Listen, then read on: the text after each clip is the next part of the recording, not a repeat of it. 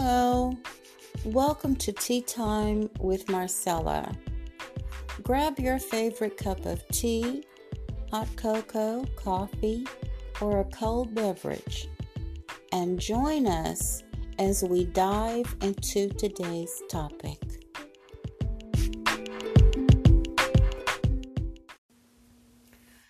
There's a story I'd like to read to you today. It's just a couple minutes, but it's by Kathy Collard Miller.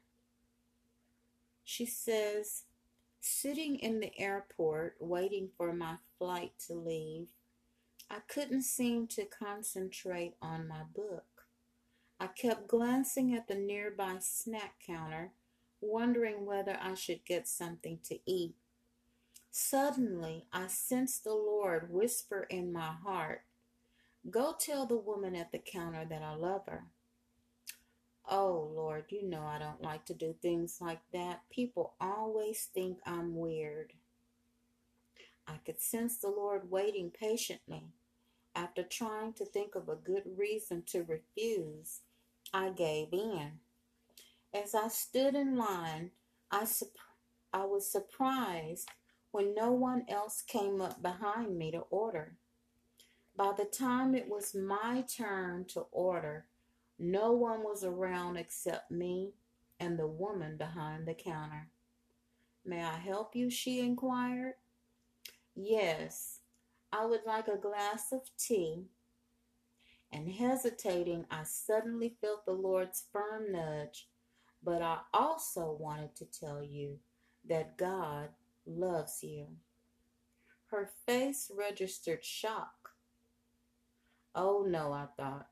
See what happens when you make me do this, Lord? Now I've offended her.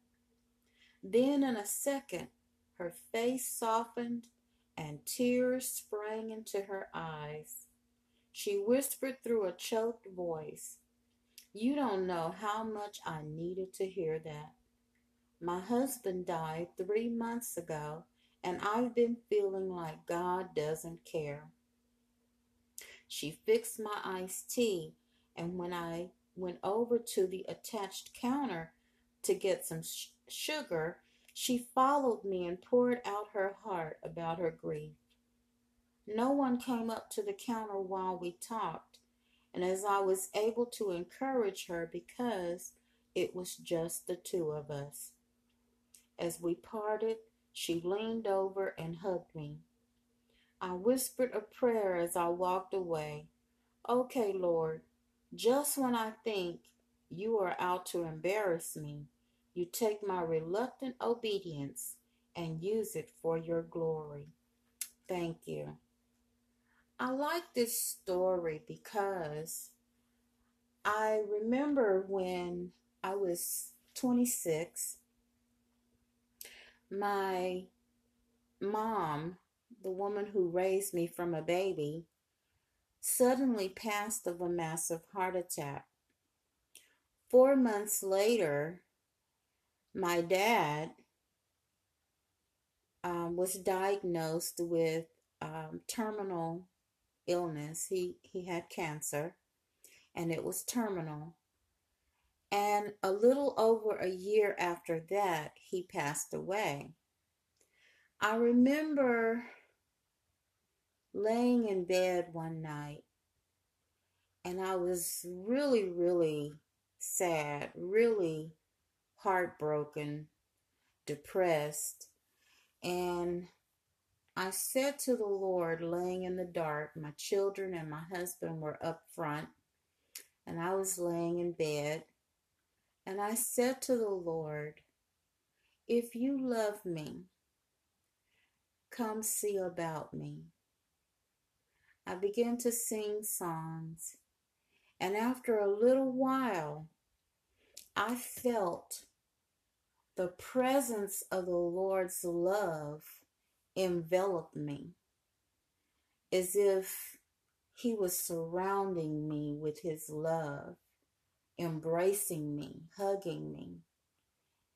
That love brought a sense of peace that I cannot even describe.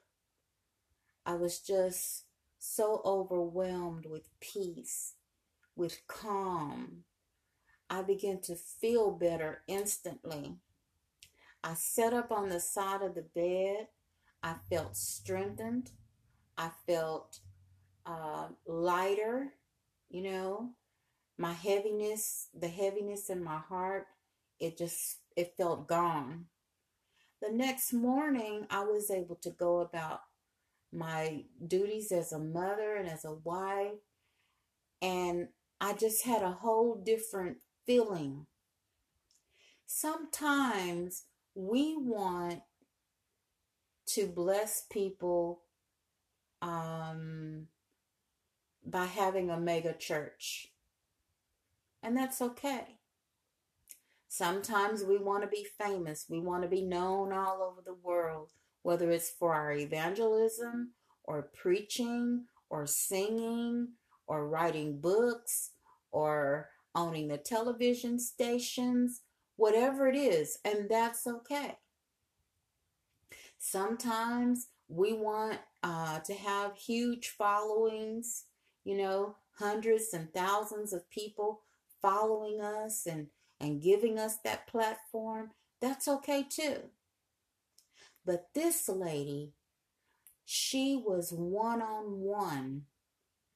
She simply obeyed in an airport when God nudged in her spirit or tapped her on the shoulder and dropped in her heart to go and say, I love you.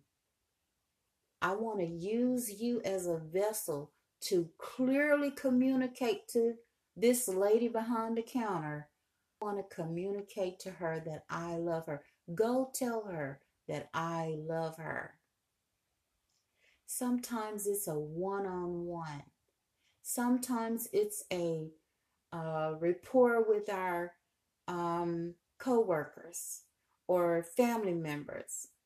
I'm very proud of my children. My oldest son is known for his ability to play music.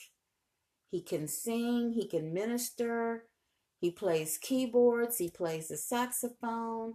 I don't even know how many instruments he plays, drums, but he's known for his music.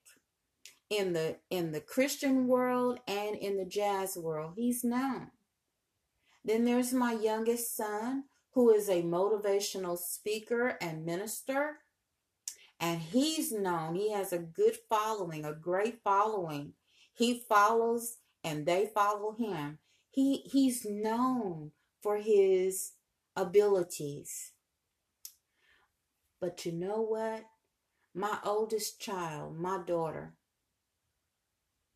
she's kind of like behind the scenes, and she's content to be behind the scenes. But let me tell you about her ministry. It's great. She never forgets a birthday or an anniversary or when someone is sick in the hospital. She never forgets to send a get well card.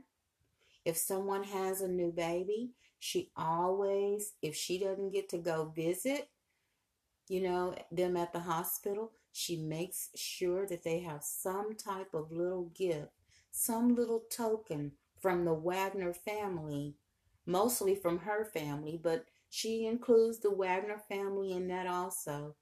That's her ministry. That's her platform.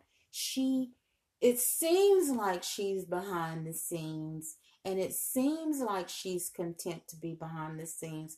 But what it is she's content to walk in the calling that God has given her. I want to encourage you today. When you feel that nudge, when you feel that little slight push, when you feel that little whisper in your heart and in your soul and in your spirit, I want to encourage you to walk in your gifting. It can be as easy as breathing. Why? Because it's so much of a part of you. To you, it's no big deal. But to the person on the receiving end of your gift and your calling is being blessed. They are experiencing an overwhelming love. They are enveloped and engulfed and embraced with God's love. And with that love comes a sense of calm, a sense of peace, a sense of everything is well. And it brings with it strength. Strength to get through the next minute, the next hour, the next day, the next week or month. You don't know what impact what you are allowing God to do through you is doing. But I can guarantee you it's all for His glory. What God is nudging in your spirit to do. It may be to write letters. It may be to put food on someone's doorstep and ring the doorbell and leave. Everything doesn't have to be seen, but you can give God glory simply by obeying His voice. Psalms 115:1 says, "Not to us, O Lord, not to us, but to your name goes all the glory for your unfailing love and faithfulness."